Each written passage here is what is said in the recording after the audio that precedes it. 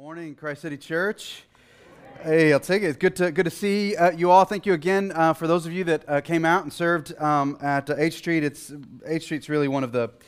It's just an amazing event that the city hosts. So good of you for coming out there and jumping in and passing out. I don't know, 6 or 7, 8 tons of popsicles. That was amazing. My name is Matthew. I serve as one of the pastors here at Christ City Church. Really glad that you're here. Listen. Just going to jump in. Later this week, we make a transition. We leave the summer behind and we move into a new season. September 22nd, actually, is the first day of fall.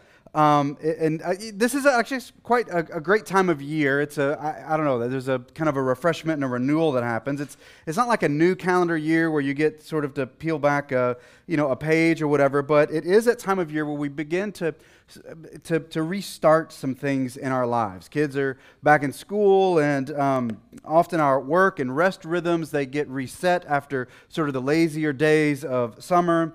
We often return to meaningful habits that we've laid aside earlier in the year, and for some of us, myself included, I'll just tell you, that includes some of the spiritual rhythms and habits that we may have had. Rhythms of coming to church for worship, of re-engaging in personal times of prayer, finding a Bible study or small group. And if that's you, if that's sort of the fall becomes a kind of a new season, what I want to say to you is that you're welcome, and I'm among your number. If you're using this new season to return to some of those habits that you have that have just been meaningful for you, or that have fostered spiritual growth for you in the past, maybe you're returning to church for the first time in a long time, or exploring church or faith, I want to say to you that you're welcome. We're glad that you're here. We honor your journey, and we pray that this could be a place where you experience God's embrace and God's welcome and God's delight over you. I pray that this fall, that you experience a depth of relationship with Jesus and a meaningful relationship with the Lord that is life-giving and that stirs restoration and revival in your soul. I pray that for you. I pray that for me. I pray that for all of us. And so just first thing I want to say as we ease into fall, that you're welcome. Last week we continued making our way through the New Testament book of Mark. We started our sermon series in Mark, in the Gospel of Mark, at the beginning of the year, and we knew that it was all told that it was going to take us about 50 weeks to make our way through Mark in the way that we wanted to. We went through the first 5 chapters during the first quarter of 2022, and then we stepped out of Mark for Easter and through the summer, and then we restarted Mark just last week as we began stepping back into it in Mark 6. And so from now until Advent, which is Advent's the season surrounding Christmas, we are going to make our way through Mark chapters 6 through 10. And we'll finally finish up Mark in the first half of 2023. And our main purpose in going through this gospel is simple. We want to understand what it means to follow Jesus in the way of the cross. We got together with the teaching team, the other pastors, and those that preach on a regular basis here at Christ City. That was we sort of brainstormed, okay, what's going to be our main purpose? We came up with some real high and lofty goals, and at the end of the day, we ended up with, we just want to understand what it means to follow Jesus. Boom, brilliant. Minds blown, hearts stirred. That's it. Individually and collectively, we want to deepen our understanding of what it means to follow Jesus. To follow Him in our day-to-day, in our week-to-week, in our seasons-to-seasons. To follow Jesus in our working and resting, in our living and dying. To follow Jesus in our studying and striving. To follow Jesus in our relationships, the beautiful ones, the terrible ones, the in real life ones, IRL, as young people like to say, I'm keeping up, or the ones online even. Like, we want to follow Jesus in the Spirit in our pursuits of peace and justice, to follow Jesus in every aspect of our lives, in every sphere of our lives. And that's the reason why we're going through Mark, and we're going to take the slow road through it. The anchor verse for us as we make our way through chapters 6 through 10 comes out of Mark 8 and verse 34. Jesus is talking to His disciples, but there's also other folks that are kind of surrounding Jesus as well. And He says to them, whoever wants to be my disciple, whoever wants to follow me, must deny themselves and take up their cross daily and follow me. It's quite a challenging invitation from one who was the incarnation of the God of love. Take up your cross and follow me, and do that every day. Whoever wants to follow Jesus, they must deny themselves and embrace the cross, an instrument of death and pain and of humiliation. And yet, if we are to deepen our understanding of what it means to follow Jesus in every aspect of our lives, we have to reckon with the discipline and struggle and the laying aside of our own pursuits and embrace the life that Jesus is offering to us. A couple of months ago, I had just really an amazing trip. Some of you know this. My middle son Elias and I, we went to Peru and hiked Machu Picchu. Now, I didn't hike the whole thing. Like, it takes days, months. You could, like, the Inca trails are like the Roman road; they're just everywhere. So we just did like one little section, and but it was a hard one, like probably the hardest one of like all of the Andes. I'm like, that's the one I want to do. We hiked a section of the Inca Trail that takes you up through the Sun Gate and then down into Machu Picchu itself. We started at 7,000 feet, and then we went up to 9,000 feet, and then back down to 8,000 feet where Machu Picchu is. And the thing is, like, it took us all day to do that, like 6 hours. Like, I think Elias probably would have run, just sprinted it on his own, but I'm like, you'll miss things. So I moved more slowly so that I could enjoy and embrace and breathe the oxygen that was eluding me at those altitudes. I was able to see things that he couldn't at his quick pace. We eventually made it, and I remember us sort of cresting the Sun Gate, and I remember sort of standing behind. I didn't show a picture here, but I remember standing behind and wanting to watch Elias arrive at the Sun Gate, which is the gate that overlooks the valley. I wanted to watch him arrive there ahead of me, just to see him sort of walk through, I was like, oh man, let me pause here and take a picture of this thing that's happening. And we sort of made our way back down. We just lingered there for a while after having this all-day hike and sort of struggling and suffering our way through this. And then we start to leave. We go down to sort of descend from Machu Picchu itself, and then we go down into the town of Aguascalientes where we're going to stay the night. And as we're sort of making our way, all these shuttle buses full of people, like Instagrammers, are just showing up and bailing out and walking up into Machu Picchu and taking pictures, and they're wearing really nice clothes, and they're not hot and sweaty, and they look and they smell good. And I'm like, yo, I didn't know you could go this way. And I'm smug looking at them. I'm like, yeah, y'all just put some Machu Picchu on the green screen. Y'all didn't really, our vistas were different. Our views, even though we were sort of looking out and we had similar pictures, how we arrived there was just different. And it changed the way that we experienced that place. And when I look back at those pictures, I don't just think about the pictures, but I think about the journey that we took to get there. I think some of that is what Jesus is trying to say to us in Mark 8:34, that for us to follow Jesus, it's just a different road. We don't get to take the shuttle bus to the kingdom. We want to jump into the story that was read earlier in Mark 6:30. The story that we're jumping into, it opens up, the apostles gathered around Jesus and reported to him all that they had done and all that they had taught.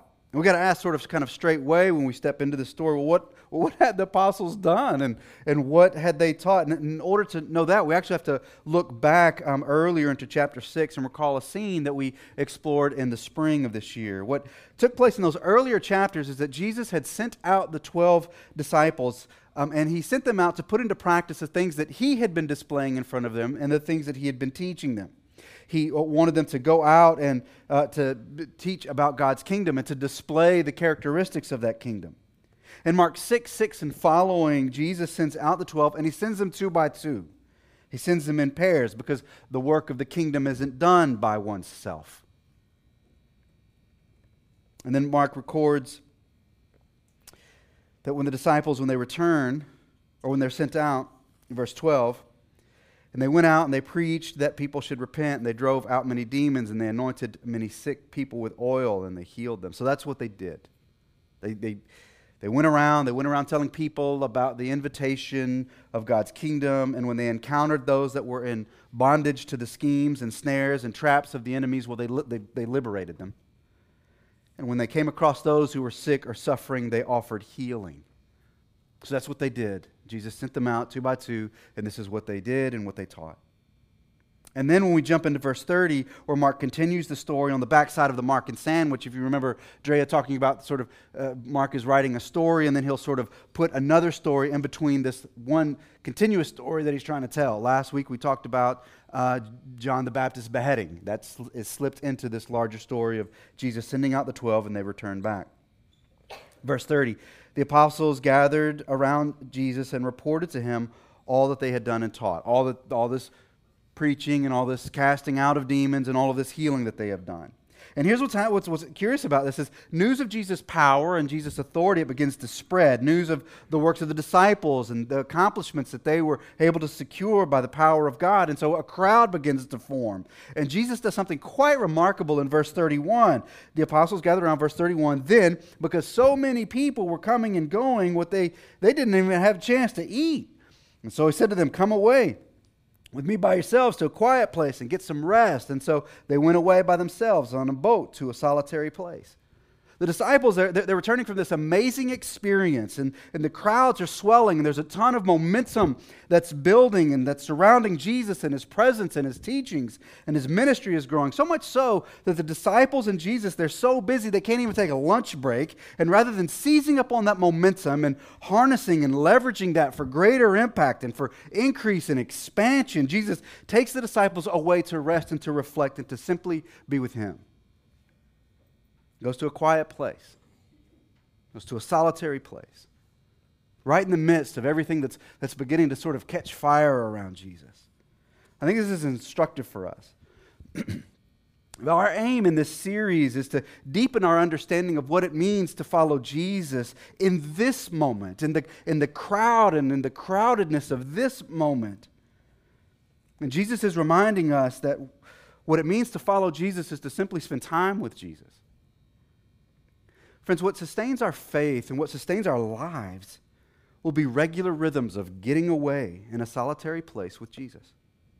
The one who proclaimed a new kingdom and invited us into that kingdom and to demonstrate what that kingdom is like. If we are to sustain in life and in faith and what's required to sustain us and strengthen us and replenish us and anchor us and center us, our rhythms of getting away into a solitary place with Jesus. And to break it down just really practically for you, what I mean is daily, weekly, and seasonally, regular rhythms of being with Jesus. Daily moments spent in prayer and in Scripture and with the Lord. Moments on the train or before you fall asleep or as soon as you wake up. Or just take the first 7 minutes of your lunch break. And I say the first 7 minutes for no particular reason, but that if I said 5, you'd be like, oh yeah, 5 minutes, and that's no such thing as a 5 minutes, so I'd say 7, so maybe that you'll stick with me. Anybody? You got me? 7 minutes. 7 minutes. Good? It's a holy number. I just made that number up. But just time of being with Jesus in a daily way. Weekly times where you break the pattern of work to remember that God is your sustainer and God is your provider. And this includes gathering with your church family here in this place. And I know all of us are making our way out of the isolation of the pandemic, and that isolation has done something to all of us spiritually. We're finding our communal footing as we gather weekly. And we come to this moment in person as well as online, and we want to remember God's goodness and God's promises to us in Christ.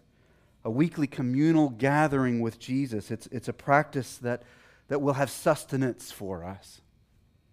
But also seasonally, I want to encourage you to plan personal quarterly retreats. I realize that sounds quite prescriptive.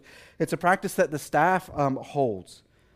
It could be a full day for you if you have the privilege to do that, but perhaps a half day can fit it. A morning where you make your way to Anacostia Park or to Lincoln Park with a journal or a Bible and just pray and read and just to be present. Maybe you're more of a walker, like my man Antonio Love over here, who walks the whole city every week. And you just want to walk. You want to walk through the city, or you want to walk through Rock Creek Park and just use that time to simply be with Jesus. Church, here's the deal. We live in a city where there are 17 free museums, galleries, and zoos. All of them great places to spend just an hour or two with Jesus. Spend time with him. On top of that, there's 30 national parks located within the district, all of them free and all of them accessible by public transportation. All great places to spend a half hour with Jesus. And maybe this is a new practice for you. You're like, I don't know, like if I go and be with you, then what? Guess what? You're in luck. More luck is coming your way. Over the years, here at Christ City, we have written and published a number of journals and prayer guides to help you with your walk with Jesus. We've written prayer guides to help you keep Sabbath, a day of rest. We wrote a guide to assist you in your understanding of your story in light of God's story. There's a 14-week curriculum that Pastor Justin wrote that covers the basics of Christian faith. There are creative prayer guides, journals for those of you that are like, I don't like to write words, but I like to draw images. We have one of those. Or we like to read poetry rather than journaling prose. And if none of those work, we have a Christ City branded blank notebook for you to just go take to one of those 30 parks and just write your own stuff. If you want any of those, I have brought them all from the office, and they are on the table just outside. If there's not one, then let me know. We'll get you another one. One of the things that I've been thinking about over the past few weeks is how much time do I have left in 2022? How much time do I have left in this year? We have just over 100 days left. 105 to be exact if you don't count today.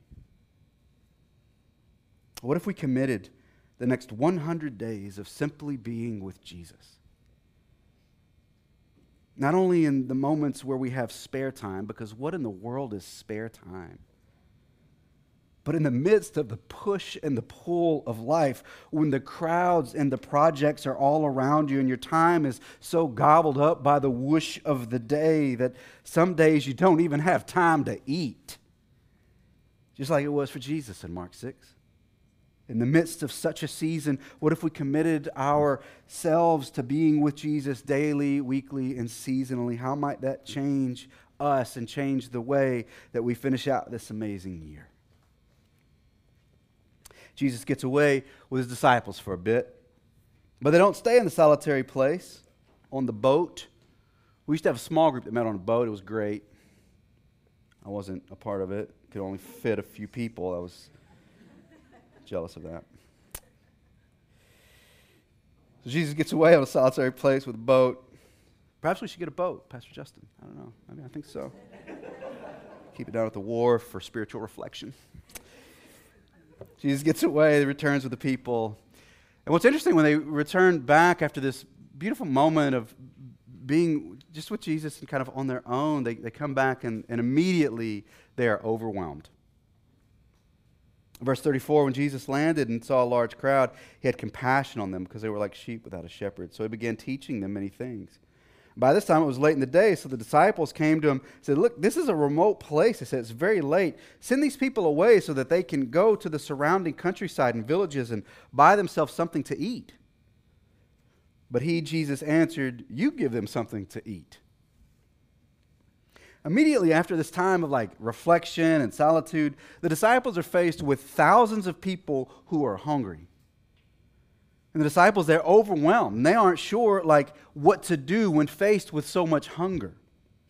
And their response to Jesus is to send the people away. They see the need and they immediately believe that they're not the ones who address that need. The disciples, they want to refer those in need that are right in front of them to some other place, to some other people, in hopes that that other place and those other people will meet that need. Anybody picking up what I'm putting down right here?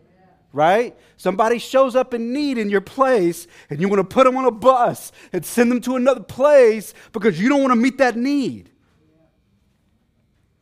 And Jesus is he doesn't even acknowledge what they've said to them. He simply responds, you feed them. I don't think it's that Jesus is unsympathetic to this challenge that's in front of them. And he certainly wasn't unsympathetic to the people. Mark notes in verse 4 that Jesus had compassion on them when he sees them. 34. Jesus is keenly aware of the depth and the reach of the needs of the people. Yet he instructs the disciples to feed them, to minister to them, to meet their needs. And church, listen, it can be incredibly overwhelming when we begin to stare down the needs that are right in front of us. When we begin to stare down racial injustice and education inequity and inequality and mass incarceration and gun violence. And this is to say nothing of the needs that just show up in your own personal lives of family members that fall ill, or careers that become upended on a whim, or financial challenges, or neighbors that we meet with no sense of God's invitation in their life. And seeing those needs can overwhelm us, just as it overwhelmed the disciples. And still, I think what Jesus would say to us in those moments is feed the people. Meet the needs in whatever ways that you can. Yesterday, we fed popsicles. Praise God. Today, the bread and the wine, juice. Next month, first Tuesday of the month, we're going to feed children pizza and homework help at the minor PTO. Could use some help with that. A few days later, on October 10th, during the Teen City Retreat, we're going to feed teenagers community and godly mentoring and time to process what it means to be a young person in Washington, D.C.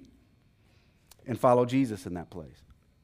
A few days after that, on October 15th, we're going to partner with the Washington Interfaith Network for a strategic bus tour of the city to see the progress that's being made or not being made in the development of affordable housing and learn ways that we as people of faith can continue to advocate for quality, affordable housing to be built in this city and in this very neighborhood. We have new parents in this room. We have families that have family members who have been in the hospital for over a month in this room, and both of those populations of folks within our body, they need feeding. They could use meals from their church family. Needs being met in small group on a daily basis. And your neighbors in your neighborhoods. Folks where there's needs. And I think what Jesus may invite you to do is to feed them. And you may be sitting there and you're listening, you're taking a note or two, and you're thinking, okay, great, got it, be with Jesus, perfect, solitary place, boat, like that, be faced with immediate, overwhelming needs. Not sure about that piece. Can we go back to the boat? No, you got to stay here. Okay, well, fine, great. I want to follow Jesus, feed him. What, like how, like what, where? Like I don't have much here. What do I do? Good that you ask. Brilliant question, normal question. The disciples asked that too. Verse 37, they said to him, that would take more than half a year's wages. Are we to go and spend that much on bread and give it to him to eat? Jesus asked, well, how many loaves do you have? Go and see. Got to do an audit. See what's, open up the cabinet. See what's there. And when they found out, they said, 5 and 2 fish. I just love that the disciples, like, they didn't even say 5 loaves. They just came back like, like they're just, I don't know, just like channeling their inner loonies, and they're like, I got 5 on. That's all I got. What? And some fish, Jesus. He tells them, go and do an asset inventory. Let me know what resources you're able to marshal to meet this need and meet this demand. I think how Jesus responds to the disciples, what he says to us is just use what you have. Not asking you to use what you don't have, just use what you have. The disciples say, we got five and some fish. They brought what they had. They just brought whatever it is that they had to bring to bear for the needs that were in front of them. I got a buddy of mine, his name is Daniel Harris. He's been at Christ City. He's preached a time or two before. Daniel is a brilliant theologian and minister. He is an individual that has cerebral palsy. He's currently working on a doctorate degree exploring a theology of ability and disability. I learned so much about what it means to sort of bring your assets to bear, your resources to bear in facing the needs of the world and the beauty and brokenness of the world. One of the things that Daniel often tells me is his mobility is a bit challenging. He walks with a deep limp. It's one hand doesn't work quite as well as the other. He lives on his own in downtown Memphis, and when I walk him around, I'm like, how do you get to know your neighbors? He's very much a kind of a staple in the community. He says, well, what I do is when I get to the door of my building, it's hard for me to open it. Like, it's hard for me to like pull out my keys with one hand and then to reach over and kind of open, because it's a apartment building. He says, so I got to wait for a neighbor. I just ask my neighbor, hey, Can you open the door for me? And he says, I go and have breakfast at the same coffee shop, Car Walk Coffee Shop in downtown Memphis. He said, I go there every day, and I get a breakfast sandwich. I've told Daniel he needs more vegetables. If he listens to this podcast, Daniel, you should eat more vegetables. But he goes, he gets his breakfast sandwich, and he says, Matt, they set it in front of me. I can't cut it and eat it. So I asked a friend to come. I asked the owner, somebody to come and cut it up for me. He says, what I do is I just move through the day, and it's my vulnerability that I use. That's the resource that I bring to bear to meet the needs that are all around me.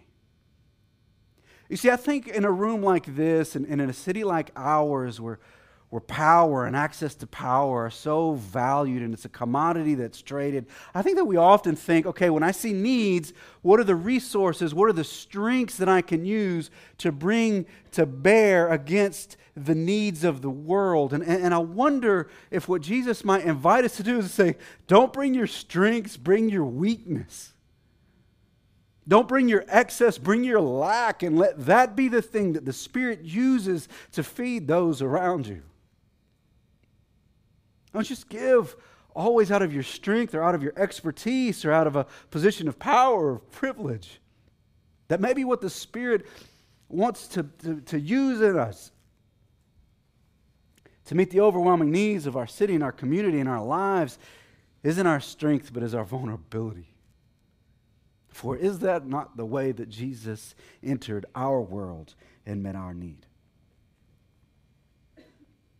The story goes on, verse 41. Then so what Jesus does, he receives the bread. They give him the bread. They give him the fish. I'm sure they're like, all right, what? How? What? Here. He's like, whoa. Hold my beverage. First thing Jesus does, he gives thanks for the resources available. He thanks God for the gifts that were given. Verse 41, taking the loaves and the two fish and looking up to heaven, he gave thanks and he broke the loaves.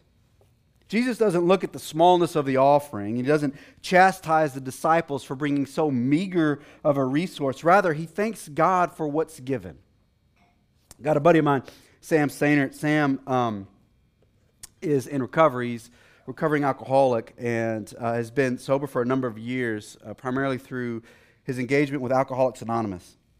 I remember a few years ago, I was at a birthday party at Sam's house. It's one of the most raucous birthday parties I've ever been to. It was Sam and like 40 other people that he knew from AA, all of them drinking Orange Crush. I guess that was maybe, I don't know, Orange Crush was a thing.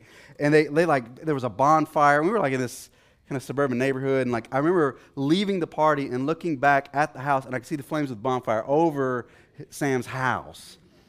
And but when I was there at the party, I realized that half of the men that were there, they owed their lives to Sam, as he continues to sponsor young men who are finding their way towards freedom. Sam, he meditates and he prays each day, and one of the things that he tells me is like every morning what I do is I just want to begin the day by cultivating gratitude. I want to be grateful for what God has done in me by rescuing me. I want to be grateful for what God is doing now by keeping me on the path of sobriety. And so he's like, what I always want to do is just always want to cultivate gratitude.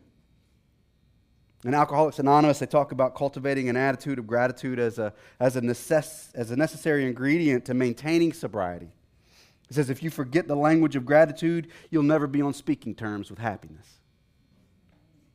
Sam, I don't know where Sam got like a label maker, but he got a label maker. I borrowed his car on one trip, and he took a label maker and then he just put "Be grateful right now," like on his steering wheel of his car.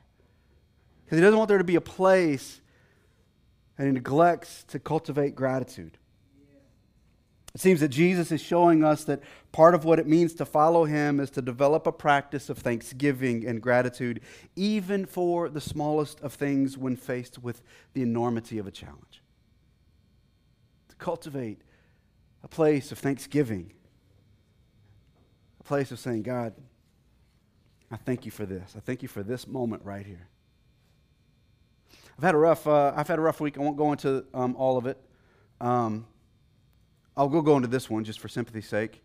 I've been having plumbing problems at my house. A couple weeks ago, something burst and there was a waterfall, a little water feature in my living room. And then, yeah, that was great. I feel that. That was like a balm for my soul. And then the other day, Friday, I came back from bringing my son from home, and it was back. And I'm like, oh, perfect, brilliant. I'm so mad. Can't wait to get to H Street Festival. But I remember driving in the alley to pick up some things, to get some coolers of popsicles. And I remember coming through the alley, and there was one beautiful, giant, I don't know how it ended up there, sunflower in the alley that had grown and had bloomed. And I was like, be grateful right now. Praise God for that. I don't have a waterfall anymore. It's fixed. At the conclusion of the scene, what Jesus does is he takes the fish and the loaves. And what's interesting to me is that Jesus doesn't just pass them out on his own. What he does is he receives it, he blesses it, but he's not the one distributing it. He passes the food to the disciples, and they're the ones that give the food out to the hungry. Verse 41 again, then he gave them to his disciples to distribute to the people. And he also divided the 2 fish among them all. Jesus resources and he equips his followers for the things that they need to minister to the people. Jesus doesn't do it alone. Jesus doesn't do it without others alongside him. And he's the Lord of the universe. Even Jesus ministers in the context of community and equips others to do the work of the kingdom. Jesus wants to co-labor with you, and he wants you to co-labor with others for the sake of the kingdom. This is the invitation. There's a few things for us to consider as we reflect on what it means for us to simply follow Jesus. Let me pray for us.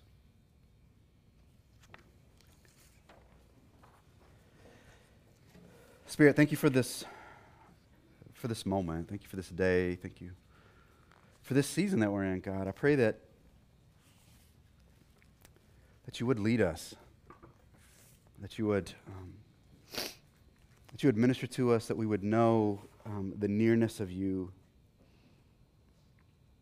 And God, as we've just looked at a passage that in some ways may be quite familiar to us, of Jesus feeding the thousands that are in front of him. But God, I pray that you would have stirred something, that you might have renewed something in us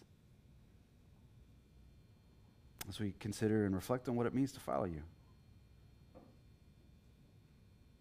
God, I pray that you would show us the spots where we need to just be with you.